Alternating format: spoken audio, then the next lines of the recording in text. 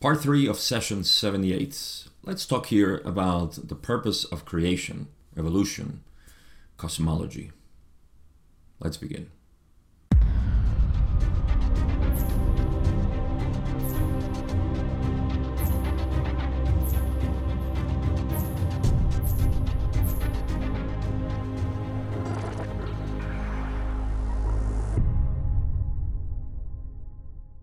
So far, session 78 has proven to be very productive in terms of the material it has and all the information that we can use to understand a little bit more how these dynamics work. So we discuss a lot of archetypical mind, especially matrix and potentiator. I think we left the conversation up to that point in question 20. So I ended there because the next question, although it's related, it veers the conversation in a different way. So there's not much to remember or to recap, and it seems like I will definitely do this in 4 parts. So let's get into the next 10 questions or so. Let's see how far we can get, and then leave the last one for whatever's left. So, again, I don't think there's much to recap, so let's go straight into the first question that I have from Don in this new video. And that is question 21, where Don says, you stated previously that the choice that is made in this density, third density, is the axis upon which the creation turns. Could you expand on your reason for making that statement?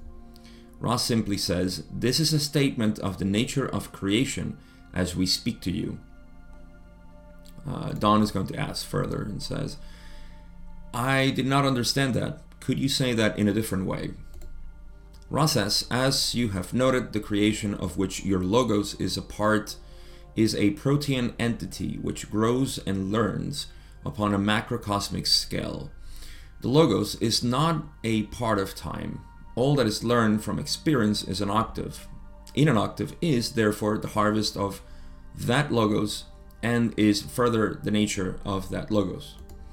The original logos experience was viewed in space-time small. Its experience now more. Therefore we say, as we now speak to you at this space-time, the nature of creation is as we have described. This does not deny the process by which this nature has been achieved, but merely ratifies the product. So this is pretty dense, I have to say. How do we untangle this? So let's go back to Don's question. We have the star there. Don said he wanted to know why the choice was the axis upon which the creation turns. Right? Why is it so important?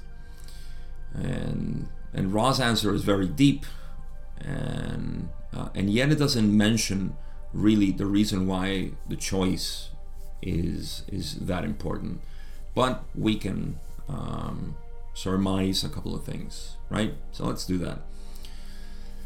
First, Ra's answer is the creation of which your logos is a part, so our sun, is a protean entity. Protean means changing, but morphing in the sense that is, I wouldn't call it evolving, especially because in our language evolution means better than, but you can call it evolution in the sense that if you take away the reason that, you know, we humans are the best and certain animals are less than others and so on, what you see evolution is simply a morphing, you know, a changing, a transformation, right? For no purpose at all. I mean, you cannot say that one thing is better than the other. There's just components, you know. The liver can be better than the heart, and the intestines less than the brain, or better now. You know, if you follow nutrition, you would feel that the intestines are now the brain, the real brain, right? So all of these things are part of one single entity, and it's changing. So in the same way, that's what protein means then. So it's an entity, it's a protein entity, changing, ever changing, which grows and learns upon a macrocosmic scale. And that's a big thing right there, because we in our human minds tend to believe that we are encapsulated. Our minds are capsules, and when we see the nature of reality, we see that no, actually, our minds are simply what we are. The conscious mind is only that that which is perceived, that which is coming out. See, so the conscious mind seems limited, and that's why we think we're encapsulated in there. And our memories are all supposed to be in a database that only we are privy of, and so on. This is not true. Everything that we have is really the universe. What we think is the universe thoughts. We don't think our thoughts. That's why we can't find where did the thought comes from. You ever ask that question to yourself? Where do my thoughts come from? Where do my speech come from? You see, all of these things, when you really go down to it, you cannot say, that it's coming from a specific place. You cannot point at it. I mean, you can say it's you, but that's it. So, or all our thoughts, everything is coming out of the universe. So, why am I saying this? Because Ra says that this entity grows and learns upon a macrocosmic scale. This macrocosmic scale is, to me, obviously the universe, which is evolving, and everything that is happening. And you can see this as a sort of, I don't want to use the analogy of the iceberg, but do I have anything else? The ocean, maybe. So the surface of the ocean, which is us, little waves and ripples in the water. We think like, oh, I'm unique, but all of this is really the moving of the ocean. The ripples owe its existence to the movement of the ocean. So in the same way, the movement of the whole universe, the mind, let's equate here universe with mind, moving, right? It's an activity. The universe is an activity. So all its activity, it's influencing in different layers. You can call them densities if you want, all the way up to the top of the surface. The surface is us, humans. You can see that we are, what's the purpose of consciousness is to be aware of itself, right? So we are aware of that which is the universe. I am aware of the universe. I am aware of myself. That's it. So it's I kind of deviated a little bit there, but the point is that it's the logos is growing at a macrocosmic scale, and this is, if you want to go to the not the extremes, but to the extent of the cosmology of the Law of One, you can see that every sun is contributing with its experience into the bigger picture, into the bigger logos, right? The grand, what's it called? The grand central sun, right? That's what we call it. So that's the one that is ultimately changing completely. Now, the logos is not part of time, right? All that is learned from experience in an octave is therefore the harvest of that logos, and is further the nature of that logos. So the logos is not part of time, right? It's not an entity that is living and going through changes because of experience within itself, meaning within the densities. It's just moving in experience as a collective, right? It's just morphing. At least that's the way I see it. The logos is not a part of time. All that is learned from experience in an octave is the harvest of that logos. So let me take it out of esoteric land here. You are not part of time. Did you know that? Right. In my explanations, in my teachings on non-duality, there is a concession that we have to make usually, and that is to treat you as a finite being. so you can see your infinite quality, your infinite nature. Let me explain that. When we say bring presence to your experience, you see, this is a concession to the finite self that thinks, oh, I can bring presence. That's okay. We all have an idea, a thought, an image of ourselves that is limited.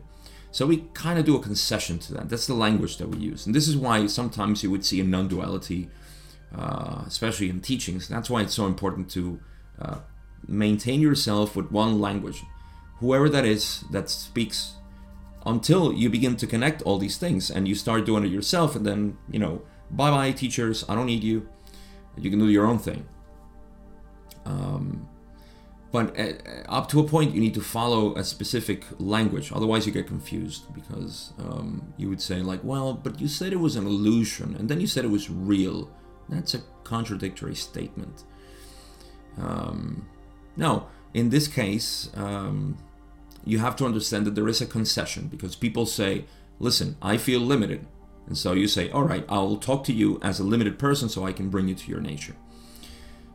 Why am I saying all of this? Because I just said that you are not part of time. You, the real you. And so we do the concession of saying, yeah, you're living and this is going to happen and all of this, but when you go down to the bottom of yourself, or to the nature of who you are, to that essence, you realize that no, time actually comes out of me. Actually, time exists within me. You see? Just like space. Space is fabricated within me. So, I am the source of space and time. So, I am not a part of time. Events are part of time. Experiences are part of time. Perceptions and so on. All those things are part of time. They're part of the blueprint for you to experience yourself. But you yourself are not part of time. Now, in the same way, you see, if you take logos and you put yourself there, then you see that what Ra is saying is you are not a part of time. All that is learned from experience in an octave, which is in your life, therefore, is the harvest of yourself and is further the nature of yourself. Now, why did I substitute logos for you? Because you are a logos too. So if I am right, or if Ra is right, then I should be able to substitute you as logos in the whole raw material. And you see, it makes sense. But again, we are confused with our image, with what we are projecting as ourselves, and that is limited. That is the concession that we do with people, and what I was talking about. So, Ra continues and says the original logos experience, the experience of the original logos was viewed in space-time small. That's why the choice comes here to play. Why? Because the original logos experience was without a veil, so no choice. Everything was plain in its view. Viewed in space-time, small. Okay, so not enough. It's experienced now, after the veil, more. I love how Ra speaks. The original logos experience was view in space-time, small. It's experienced now, more. You gotta love him. Therefore, we say, as we now speak to you at this space-time, the nature of creation is as we have described. Right, so the nature of creation right now after the veil is, as they have described, is rich. This does not deny the process by which this nature has been achieved, but merely ratifies the product. I read here that this does not deny the process that went before creating the veil, but actually ratifies its product, the product of no veil, right? So we first experience a very dull life as no veil, and everything's known, everything's fine. Oh, look, you are the creator. I am you. I don't want to engage with you because I'm engaging with myself. So I would just rather be here. It is a very dull experience, I can imagine. But now we have this vivid, such a vivid imagination. The law of one makes you enjoy reality from a metaphysical point of view that is unparalleled to me. But let's move on. Question 23. Please bear in mind that the answer to this question is no, as you would see. So Don says, after third density, in our experience, social memory complexes are polarized positively and negatively. Is the interaction between social memory complexes of opposite polarity equivalent, but on a magnified scale, to the interaction between mind-body-spirit complexes of opposite polarity? Is this how experiences gain as a function of polarity difference at the fourth and fifth density? Ra says no. I may be getting ahead of myself because I don't know what comes next. Probably Don as asking more clarification on this. But I think if I read Don's question right, he wants to know if, just like we interact between polar opposites here in third density, is the same in fourth, fifth, and so on, but on a magnified scale. And the answer is no. We know that the work in fourth, fifth, and sixth density is completely different. Even within fourth, fifth, and sixth density, the work is different. You have to have a different experience. You can't have the same experience. That would be kind of dull again. So I think that's what Don asked, right? A magnified scale of the interaction of mind, body, spirit. Yeah, but related after third density, right? So yeah, is this how experiences gain as a function of polarity? No, that's not how experiences gain in the higher densities. So let's read what Don says next. This is a hard question to just to ask, but what is the function or what is the value experientially of the formation of positive and negative social memory complexes, of the separation of the polarities at that point, rather than the allowing for the mixing of mind, body, spirit complexes of opposite polarity at the higher densities? Ra says, the purpose of polarity is to develop the potential to do work. This is the great characteristic of those, shall we say, experiments, which have evolved since the concept of the choice was appreciated. Work is done far more efficiently and with greater purity, intensity, and variety by the voluntary searching of mind, body, spirit complexes for the lessons of third and fourth densities. Okay, it seems really packed, actually, this answer. But what isn't within the law of one, right? So Ra says that first, Don wants to know specifically here, where am I going?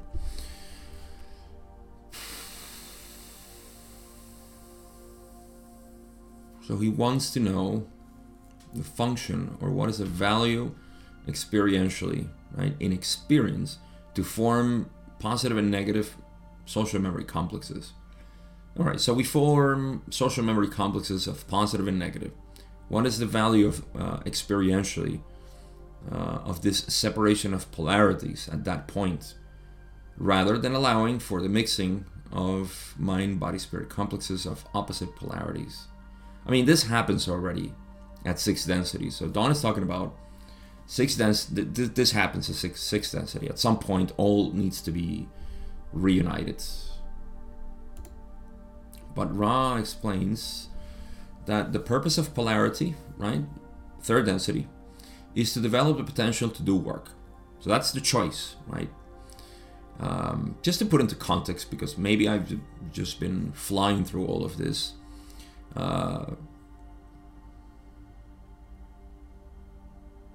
So consciousness arises and it becomes self-aware, right?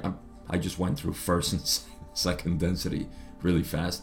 Consciousness arises, moves, and it becomes aware of itself. That's third density. And so in the conditions that we are right now, the veil condition, we perceive ourselves as separate, completely separate.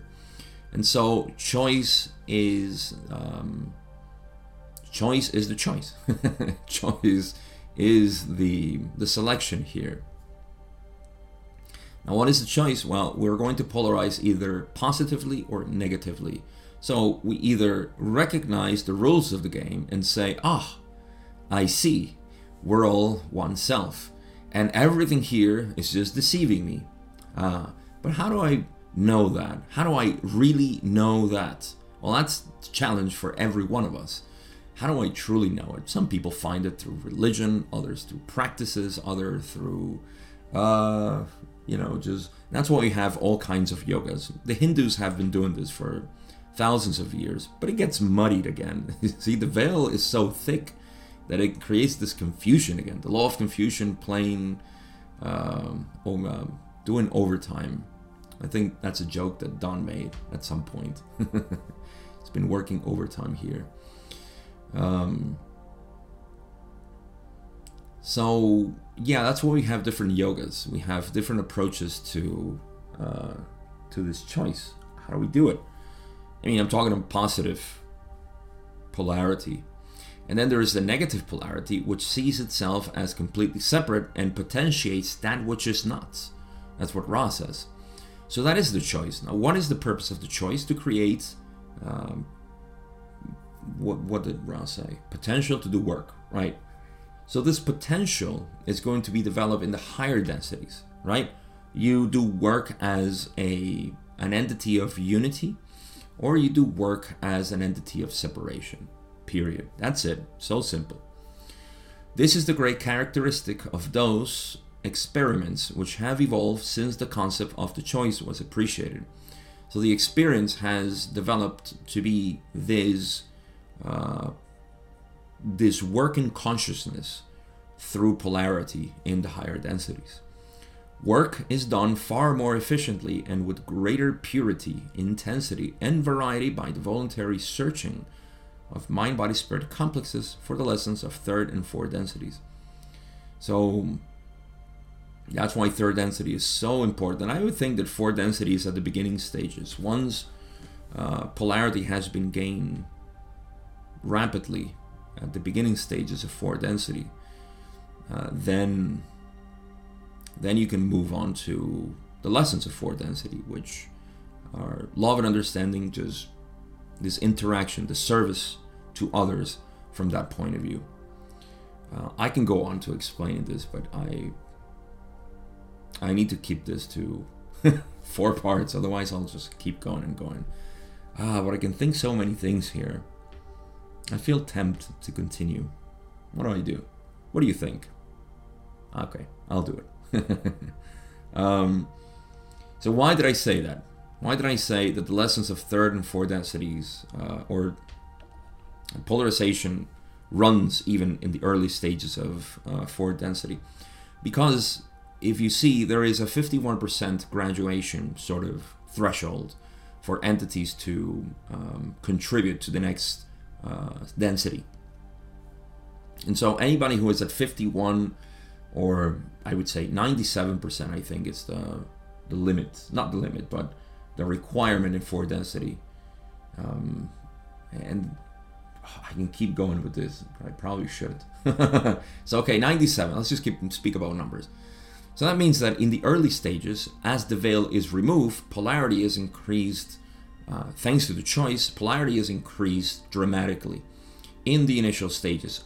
I don't know how fast that happens in our time measurements, but it does happen. This is something that Ra has explained in the past, and I've talked about this. But yeah, polarity is increased in the early stages of fourth density fast, reaching a point of 97% and then forming a social memory complex as it is destined to be, you may say. So that's why I said that. Anyhow, let's go on.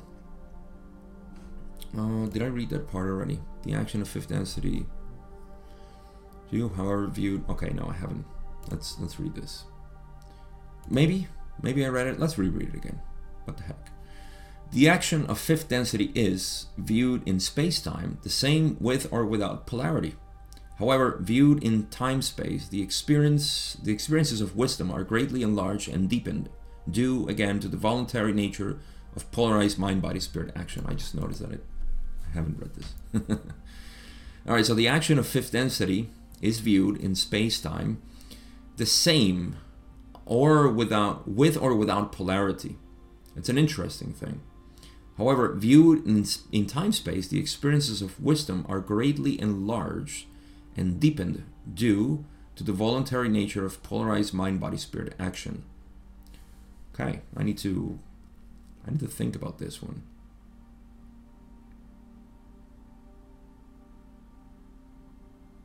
Okay, so one thing that comes to mind is that fifth density, if you remember, does not require a social memory complex. This means that we have, or entities have, freedom of choice to develop wisdom individually and also within the social memory complex. Fifth density is one of synthesizing the experience of love and understanding, right, in a more cohesive way, the way I see it. So the action of fifth density is the same with or without polarity, right? I suppose the polarity here, yeah, I'm not sure. I don't know if I can say much about this without speculating too much. However, viewed in time-space, the experiences of wisdom are greatly enlarged and deepened due to the voluntary nature of polarized mind-body-spirit action.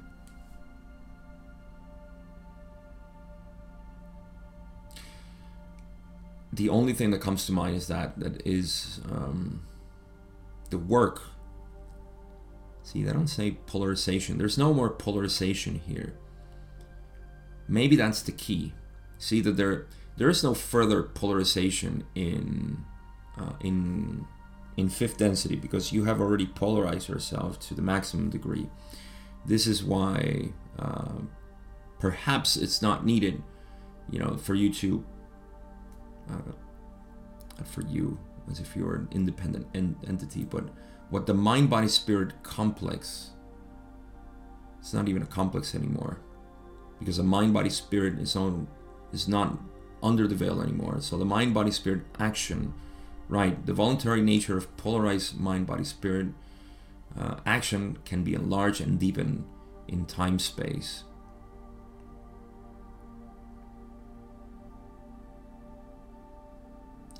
Yeah, I can try to speculate a couple of things, but I don't want to confuse more things. So, hey, how about we leave this for homework? Let's do that. Let's move on to question 25. Don says, then you are saying as a result of the polarization in consciousness that has occurred later in the galactic evolution, that the experiences are much more, shall I say, profound or deeper along the two paths.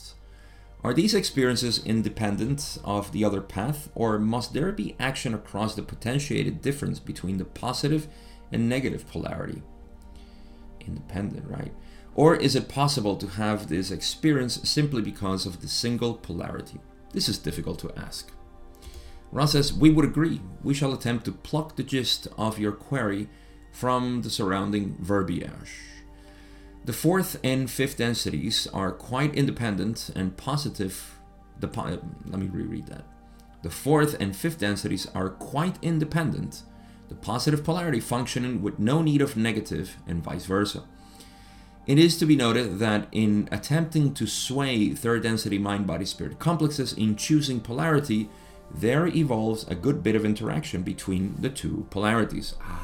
Good point. So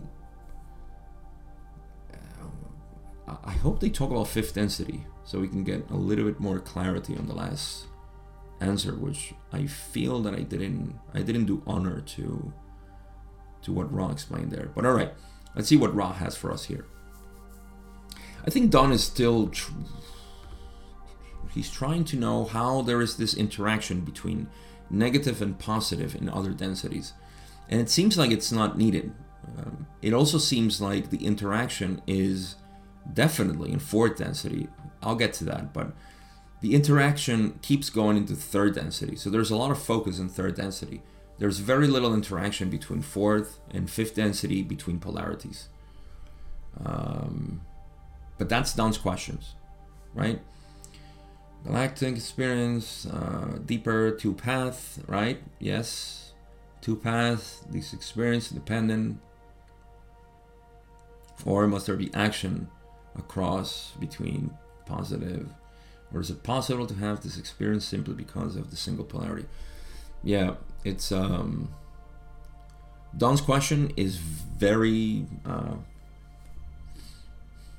he's asking a lot of questions, but Ra got the gist of it, I think, or at least goes into the interaction of these two, right? So that's why they say the fourth and fifth densities are quite independent, because the positive polarity doesn't need the negative, and the negative doesn't need the positive, right? How do they continue to do work? Well, in fourth density, this is what I wanted to expand on. And that's what Ra says. First, let me explain myself. You see, fourth density positive, what it attempts to do is to bring the those who need service, right? Those who need service in third density, who are doing a call for this help, then they serve them with their love and light, right? That's what they provide. And the negative ones do the same, only that their love and light is to service to self. But they do basically the same thing. In other words, both of them are trying to help the third density other selves, right? One is trying to help, the other one is trying to manipulate. That's the game. I would like to see the fourth and fifth densities, okay, they're quite independent. Now, Ra says, this is why they say, it is to be noted that in attempting to sway third density mind-body-spirit complexes in choosing polarity, there evolves a good bit of interaction between the two polarities. So it's not like fourth density positive social memory complex interacts with fourth density social memory complex positive and negatives, right? In fact, Ra has spoken about this, saying that whenever they interact, they both lose polarity. Why? Because the positive is trying to give love and acceptance, which is not accepted by the negative. And the negative is trying to manipulate the positive, which simply says, no thank you, but I love you. And so there is no communication. Let's just put it that way. There is no communication there.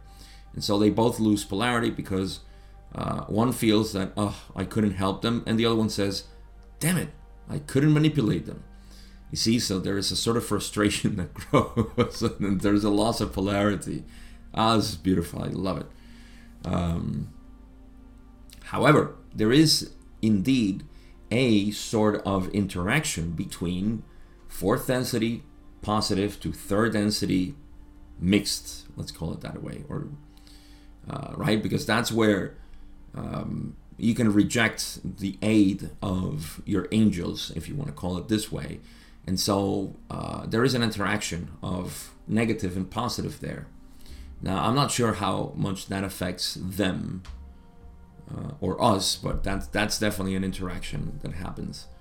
So that's what Ra is explaining there. There is an interaction between fourth and third density, but not between fourth and fourth density. And when it happens, fourth, positive, negative, then there is a loss of polarity. Let's keep reading. Hopefully they say something about fifth density.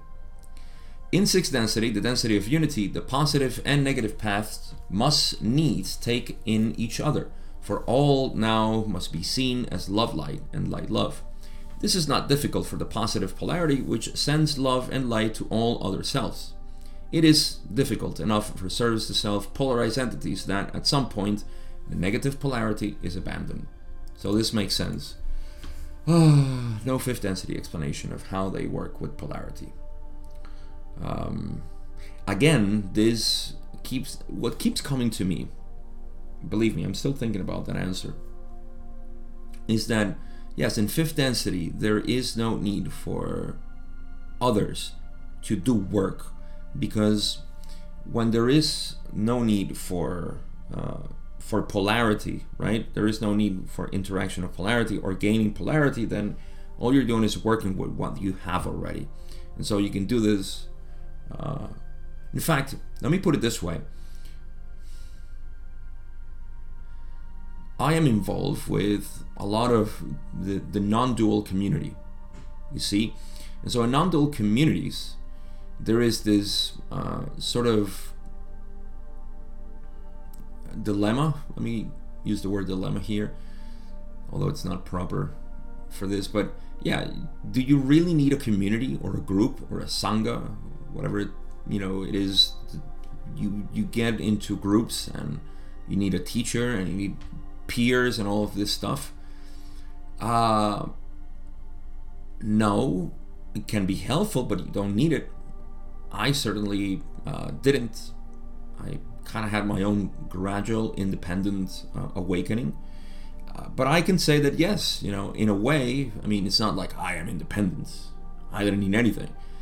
It was that I didn't need the social memory complex, the group, the tribe, as much as I talked about that during my process. I didn't need them physically. And so I think that's the thing with fifth density, that you don't need to do this work, to internalize that which you are. You don't need the group. But it is helpful, of course, and that's why historically we have been creating these groups. And again, this is not a case against or for them. It's just explaining that this type of work relates to fifth density in this case, whereas fourth density is still going outward. This is the martyr's work of going and giving yourself to others. That's learning the lessons of love and understanding. So eventually in fifth density, you go back and say, oh, what do I do with all of this magnificent database that I have compiled within my mind, body, spirit complex? Beautiful. Okay, so Ra does say that in sixth density, the density of unity, the positive and negative path must needs take in each other. So this is easy for the positive polarity, but it's quite difficult for the service to self or negative polarity. Why? Why does it have to be hard for some and easy for others? Well, that's simple. Because in the positive polarity, you are already,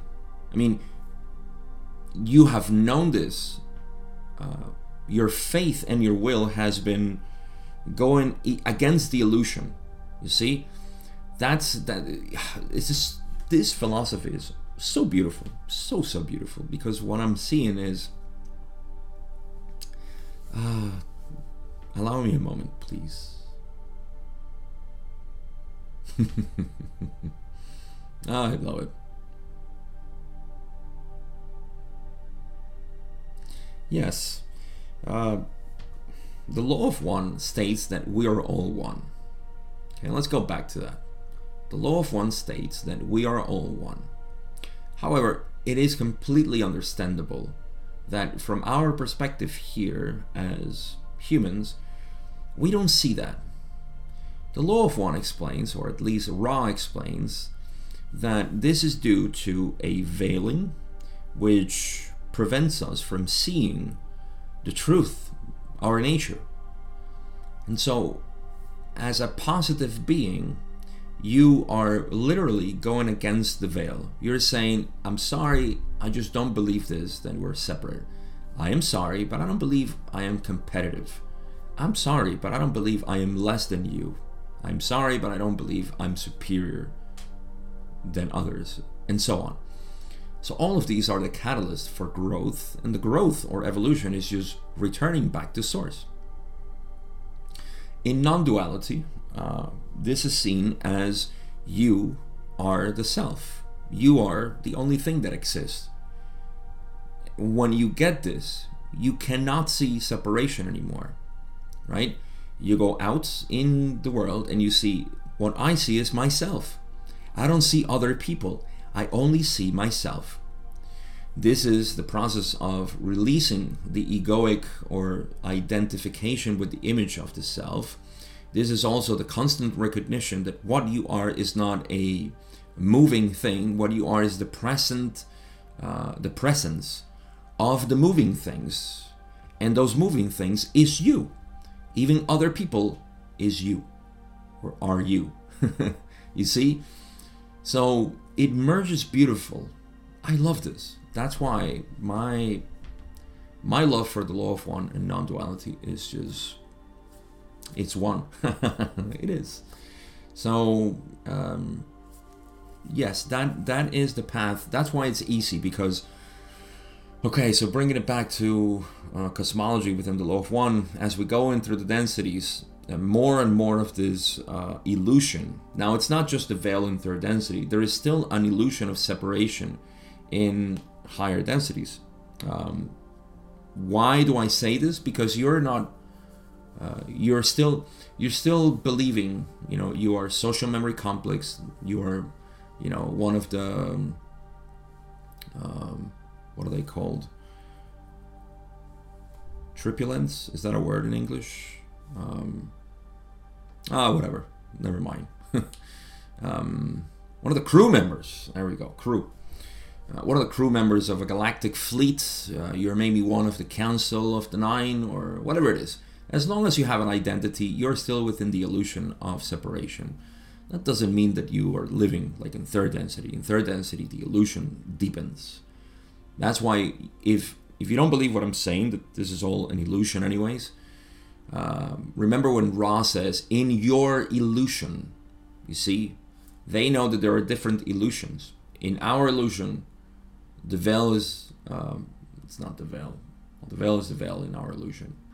The illusion is very real. The illusion is very thick. That's why we perceive separation so vividly. And we ignore, we are confused. We can see the connectiveness. Unless you take on the positive path. And in the positive path, you start releasing this separation. Okay, so that's why it's so easy for the positive path and so difficult for the negative. Now, why? Because the negative in third density said, I am this being, this beautiful being, pure, perfect. It does see himself as the creator, but it doesn't release itself as everything. And so it grows in the densities, potentiating that image of itself. So in sixth density, it's very hard to let go. That's why, please let go here in third density. Let go of control. Okay, so the negative polarity is abandoned in sixth density. Man, I can go on with this. It's all right. Let's move on. Question 26, kind of long one here. Don says, the choice of polarity being the unique circumstance, shall I say, for the archetypical basis for the evolution of consciousness in our particular experience indicates to me that we have arrived, through a long process of the Creator knowing itself, we have arrived at a position of present or maximum efficiency for the design of a process of experience. I wouldn't say that. He continues on and says, that design for maximum efficiency is in the roots of consciousness and is the archetypical mind and is a product of everything that has gone before. Actually, I agree with this now. There are unquestionably relatively pure archetypical concepts for the 7 concepts of mind, body, and spirit.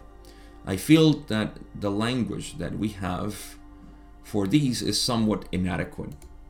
However, we will continue to attempt to understand, and that is a poor word also. Understanding is not of this density.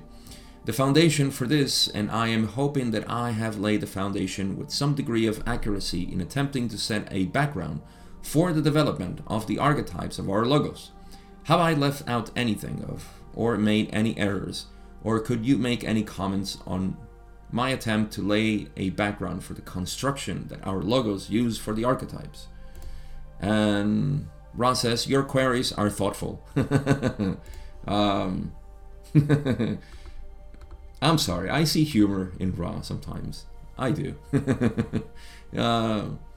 Yeah, sometimes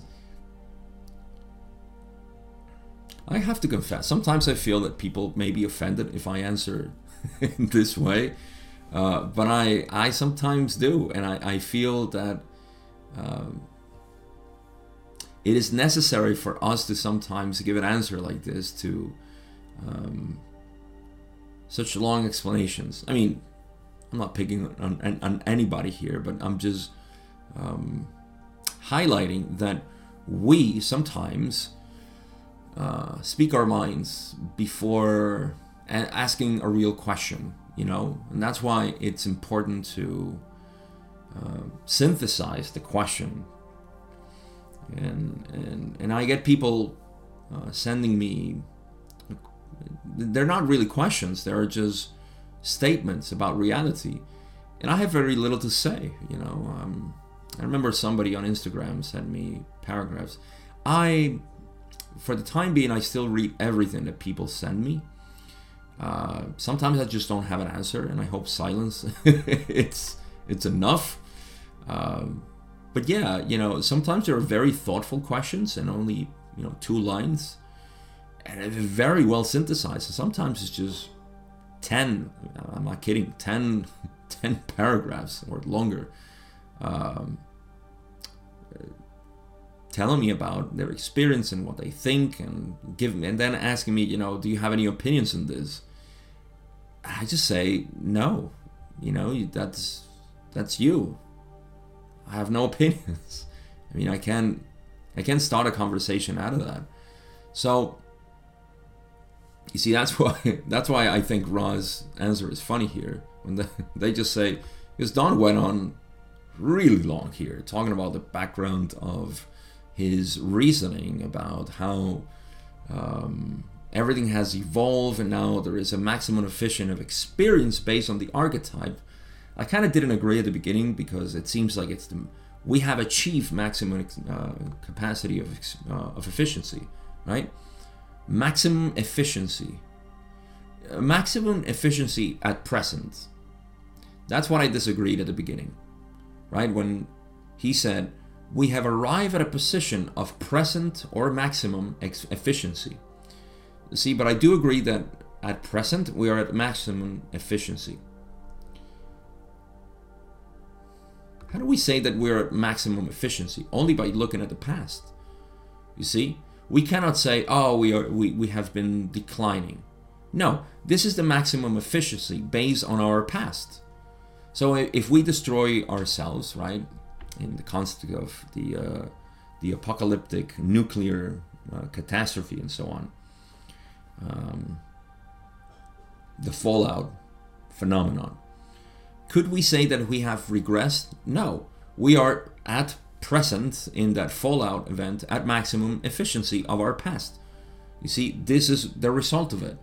Hooray! No, if we look back and we say, oh, but we should have been this and that, then we're failing. You know, we're failing. We're not living in the present. The present it's what is, you know, and hooray for that. Let's celebrate it. But if we do go back, that's the thing. And I think that's what's implied here, subtly, in Don's assessment here. When he says, I feel that the language... Oh, I'm sorry. That's not the one I was looking for. We have arrived at a position of present or maximum efficiency for the design of a process of experience.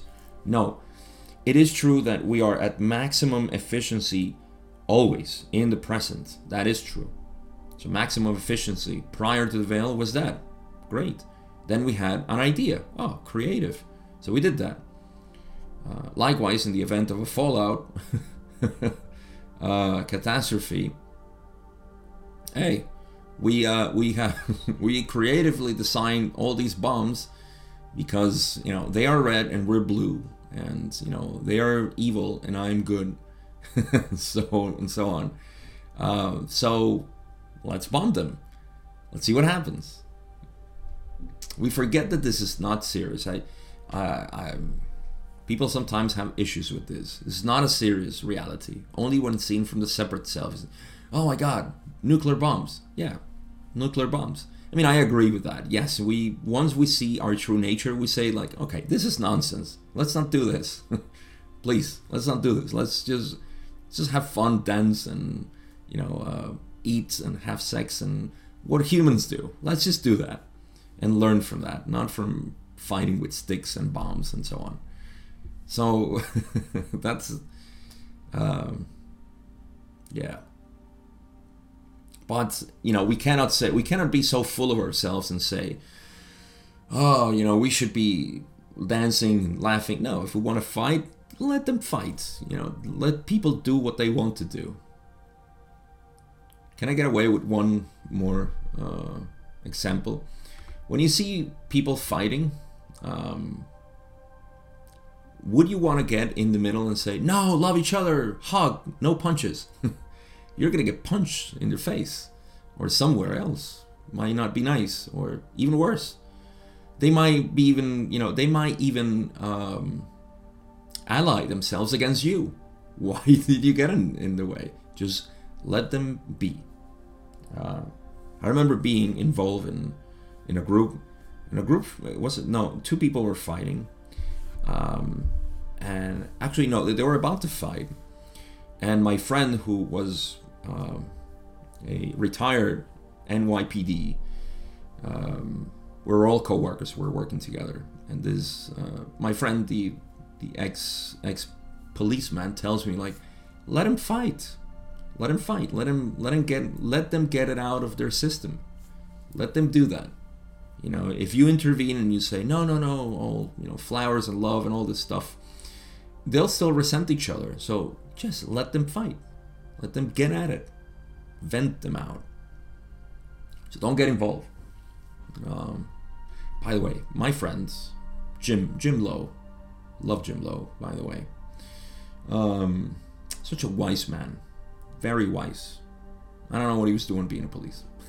For 20 years. I think he retired before it was 25. Old school cop from the 80s. Love that man. Anyhow, let's move on. We have a very quick... so much philosophy out of this question and answer. But I'll skip it. I'll just read it. Question 27, Don says, are they accurate or have I made mistakes? Talking about his long explanation. Ra says, there are no mistakes. So Don says, let me put it this way. Have I made missteps in my analysis of what has led to the construction of the archetypes that we experience? I don't think Ra is interested in this conversation. So Ra says, we may share with you the observation that judgment is not part of interaction between mind, body, spirit complexes. We have attempted to answer each query as fully as your language and the extent of your previous information allow. May we suggest that if, in perusing this present material, you have further queries refining any concept, these queries may be asked. And again, we shall attempt adequate rejoinders. So this is a very polite way of saying, chill out, man. You have made your observations. You're cool with them. If you want to expand of them, let's talk about them. See, that is Ra translated into modern language. Hope that sounds fine. But that's what they said. We have attempted to answer each query as fully as your language and the extent of your previous information allow. Yeah, so relax. We have been talking about this in a very productive way. Let's continue that way. And yes, there are no mistakes. So can I push one more lesson here, because I think it's important. Don's mental tension allowed him to ask this question for us to relax our minds. Why? Because what Don is depicting here is the following. I have been conjecturing all this structure, all this image, all this blueprint of reality, and I want to make sure that I have it right. You see? Intellectualization of reality. When Ra sees this, they say, yeah, it's nice, it's beautiful, but let's not get into mechanistic views. Let's just discuss that which is, and you can see it your own way, right? That's the beauty of living. We don't have to have things right. There are no right things. There are things, and we can observe them. For example, Gabe, you just said there are no wrong things. So I can say that I am this impermanent thing, and I am going to die. And okay, that's an opinion. That's okay, but that doesn't check with reality. See, that's another thing. That's what Ra is interested here. And that is, if you want to know what I am interested in showing, teaching, explaining, because I love congruency within that which is proven. You see, true science. I came from being a scientist to be a philosopher to returning to be a scientist. But science in the sense that it can be proven. For example, there is no way you can prove to me that you are impermanent. There is no way. You can say all that you want, but that will not ever check with reality. So I can tell you that it's not that it's right or wrong, it's just that it's true or it is not. That's what we're interested in. You see, seekers of truth. That's another thing we use. I'm a seeker of truth. Well, let's go down to the bottom of truth. What is it? Well, everything is you. But no way. That can't be. I see other things. Okay, let's check them in your experience. Are they apart from you, or are they in you? You see, so I'm interested in the truth.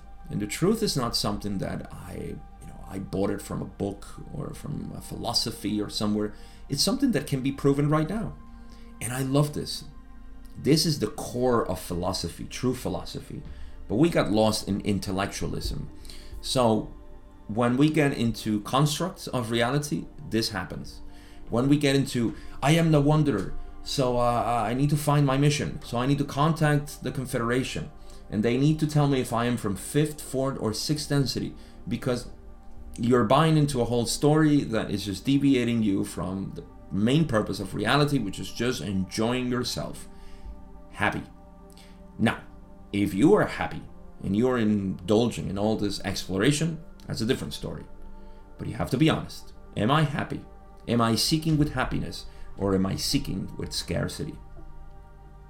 Big, honest, brutal question that you can ask yourself every single day in any of your actions, even brushing your teeth. Are you brushing your teeth because you're happy to brush your teeth? Or are you brushing your teeth because you're scared of cavities? My God, cavities. They will get me. Anyhow. So, yeah. Let's cover one more question and we're done for today. Question 29. Don says, I understand your limitations in answering that. Thank you. Could you tell me... Yeah. I'm sorry. I had to laugh at that. Yes. Could you tell me how in first density, wind and fire teach earth and water? Should have left this for the next video, but let's just keep going. Ross says, you may see the air and fire of that which is chaos as literally illuminating and forming the formless. I think Ra made a mistake there. We'll talk about that. Let me reread. You may see the air and fire of that which is chaos as literally illuminating and forming the formless. For earth and water were, in the timeless state, unformed. As the active principles of fire and air blow and burn incandescently about that which nurtures that which is to come, the water learns to become sea, lake, and river, offering the opportunity for viable life. The earth learns to be shaped, thus offering the opportunity for viable life. I have to be honest, I think this is a very poetic way of describing what we know in science as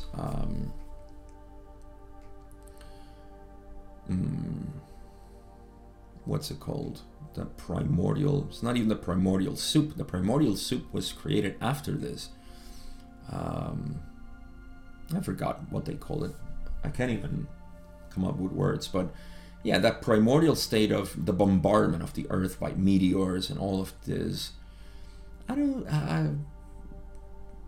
I was a kid and I read this, I thought that the planet was already formed, and then a lot of meteors and all their asteroids came crashing into the Earth, and it was all chaos, and it looked like, my God, as hell, right?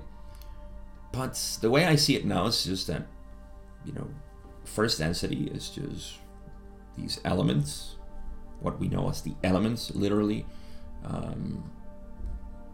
Whatever belongs to air as light elements, that's air. Whatever belongs to earth, then that's what we call solid elements, and so on. So all of this, coalescing and creating a disk, forming, and that's what fire and air. Ra initially said air and water. That's why I had the asterisk, and it was corrected to fire. But just so you know, Ra said air and water. So you want to go with Ra or you want to go with the correction, up to you. The correction is made because air and fire are the ones that teach water and earth, according to Ra's previous statements. So that's why it's corrected there by, I suppose it was Jim who did the correction. Of that which is chaos. Yes, you see, so there is a chaotic movement, activity first of elements, right? As literally illuminating and forming the formless. So air and fire, this movement, fire and air are movement, right? Whereas water and earth are just solidifying matter. So the movement moves the matter until the point in which it shapes the earth and shapes the oceans and rivers and so on. So that's the formation of first density. That is the evolution of first density into second density. So I started with a primordial soup. That is the beginning stages of second density, where organic molecules are dancing around in the water, suddenly compelled to move towards the light and accumulating other molecules of a similar shape, and this game of life begins, as we call it, life in second density. And so it moves on, and that's the cosmology of the Law of One. That is one of the missing links, which I recently talked with my friend who invited me to his podcast, Michael Mason. And I talked about this, the missing links of evolution, which is how the organic molecules started to move, DNA and so on, and how the primates, monkeys, right? We're monkeys. How do monkeys become self-aware? Well, those are the missing links. There is simply vibration, there is movement, it's a music that the Logos plays. And at some point, that music changes its rhythm. And with the rhythm, now we dance differently. And so, molecules, instead of just floating around and just being inert, they say, look, we can move this way. The Logos is, they're not even thinking, they're just following the rhythm. Gloria Stefan was right. The rhythm eventually is going to get you. Oh my God. Anybody from the 80s here? Come on. Speak your mind. I love Gloria Stefan and her music. I was always joked upon because I liked 80s music. It was very gay. And I love gay music. It's just beautiful. I don't know. Just 80s music. Yeah. Who doesn't like 80s music? Come on. Anyhow. So that is the rhythm of the universe. It's playing, and we are part of that too. So I feel like I should be in conclusions already. So conclusions. Let me just continue on with what I was saying before. There is a beauty in understanding the metaphysics of consciousness. I don't particularly like to get into complex models of it, but rather ratify what we know and revel in that. Which means that I enjoy the cosmology when it makes sense. And it does make sense within the Law of One. Maybe other cosmologies make sense as well, and it's nice to study them. But the beauty here is that we understand, at least from my scientific point of view, that there is evolution happening normally. So you don't have to do anything. You see, all you have to do is enjoy. The invitation here in the human form is to be happy. That's it. If you're happy, guess what? You're evolving already. You don't have to do anything. Why would you have to do something if you're already happy? You don't have to do anything to be happy. And suddenly, everything that you're doing is coming out of love and acceptance and all of these things that you hear that you have to do. Isn't that great? All you have to be is happy. And so, the question then remains, well, how do I find happiness? Because I'm seeking happiness. And this is a wrong question. Now, I mentioned in this video that the question, the concession that we make is due to the strong belief that people have of being a separate entity. It's a very strong one. I remember it well. When it was, I could not see how everything was one. I mean, conceptually, yes. Intellectually, it was just great. Yes, all is one. And I kept hearing people say, "Oh, we're all one. We're all one. We're all one." And I guess I was frustrated with myself that I just couldn't see it, and it bothered me a lot. And I just stopped listening to people that just said that. Yeah. Until I saw it. And I said, oh, it's this simple? No way. It was always this simple. So this concession that we make is to people who are still very, very stuck in the idea that we're separate. That illusion of separation.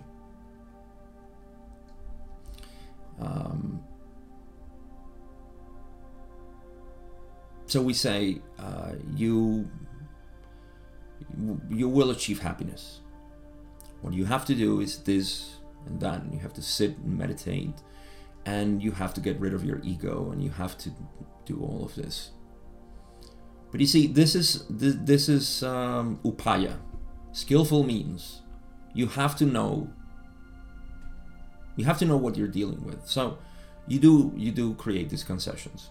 I mean, even you know me as a person who just likes going straight into the answers. No fluff, no beating around the bushes. And yet I do concessions in my teachings of the direct path because we're still talking to the separate self, you know. Otherwise, I wouldn't be teaching this. I wouldn't be doing this as a hobby. It's not a hobby. I don't like calling it work, playfulness. I wouldn't be playing with this. Work sounds very, work. I have to do work. It's not like that for me. I love it. I enjoy it. So I have to call it playfulness. So we do that, you know, we create certain scenarios and we say, yes, you're doing this, you're doing that. But the truth is that you, the real you, is not doing anything. You see? It simply is enjoying the show. The best show to enjoy is the dissolution of that which it thought it was. And at that point you say, you deceived me all this time. I mean, it was a clever and compassionate deceit. But even that is saying too much. The person should never say that, because then it would be coming from the separate self, saying, you deceived me. No, you didn't deceive me. You just deceived that which I thought I was. Thank you for that. But that's the essence of happiness. The essence of happiness is returning to yourself. Looking that the essence of unhappiness was the belief that you were this being, this thing that is still in constant seeking. And that's why I call it the end of seeking. Now, I have to clarify, because somebody asked me, thank you, Amy, by the way, for asking that question. Does the end of seeking means that I won't do anything? No, that's why I call it the end of seeking and the beginning of exploration. Because when we're seeking, just like when you're looking for your keys at home, you're ignoring all places. You are focusing, you're narrowing your attention, and that's okay. But that seeking is not exploration. That seeking is like a narrow focus. You're looking at everything. See, I'm seeking, I'm looking for something. What you're looking for is this. Stop forcing your retina and your pupils are getting so contracted. Expand them. Let them be. See, relax, enjoy, accept the light that is coming. All right. I cannot say anything more poetic than that. So that's my conclusion for today. Evolution, all this that we indulge in, is just a structure, like Don explained here, and Ross simply said, oh look, a bird. So beautiful. That's it. We're going to finish this session next time for sure, because I only have 9 more questions, something like that. And I don't think they're very long. So we'll see. Thank you, as usual, for hanging out with me and enjoying this third part of session 78. We'll finish next time, like I said. I promise. Take good care of yourself. Have fun. Enjoy life. Simply enjoy what is. I'll see you in the next part of session 78.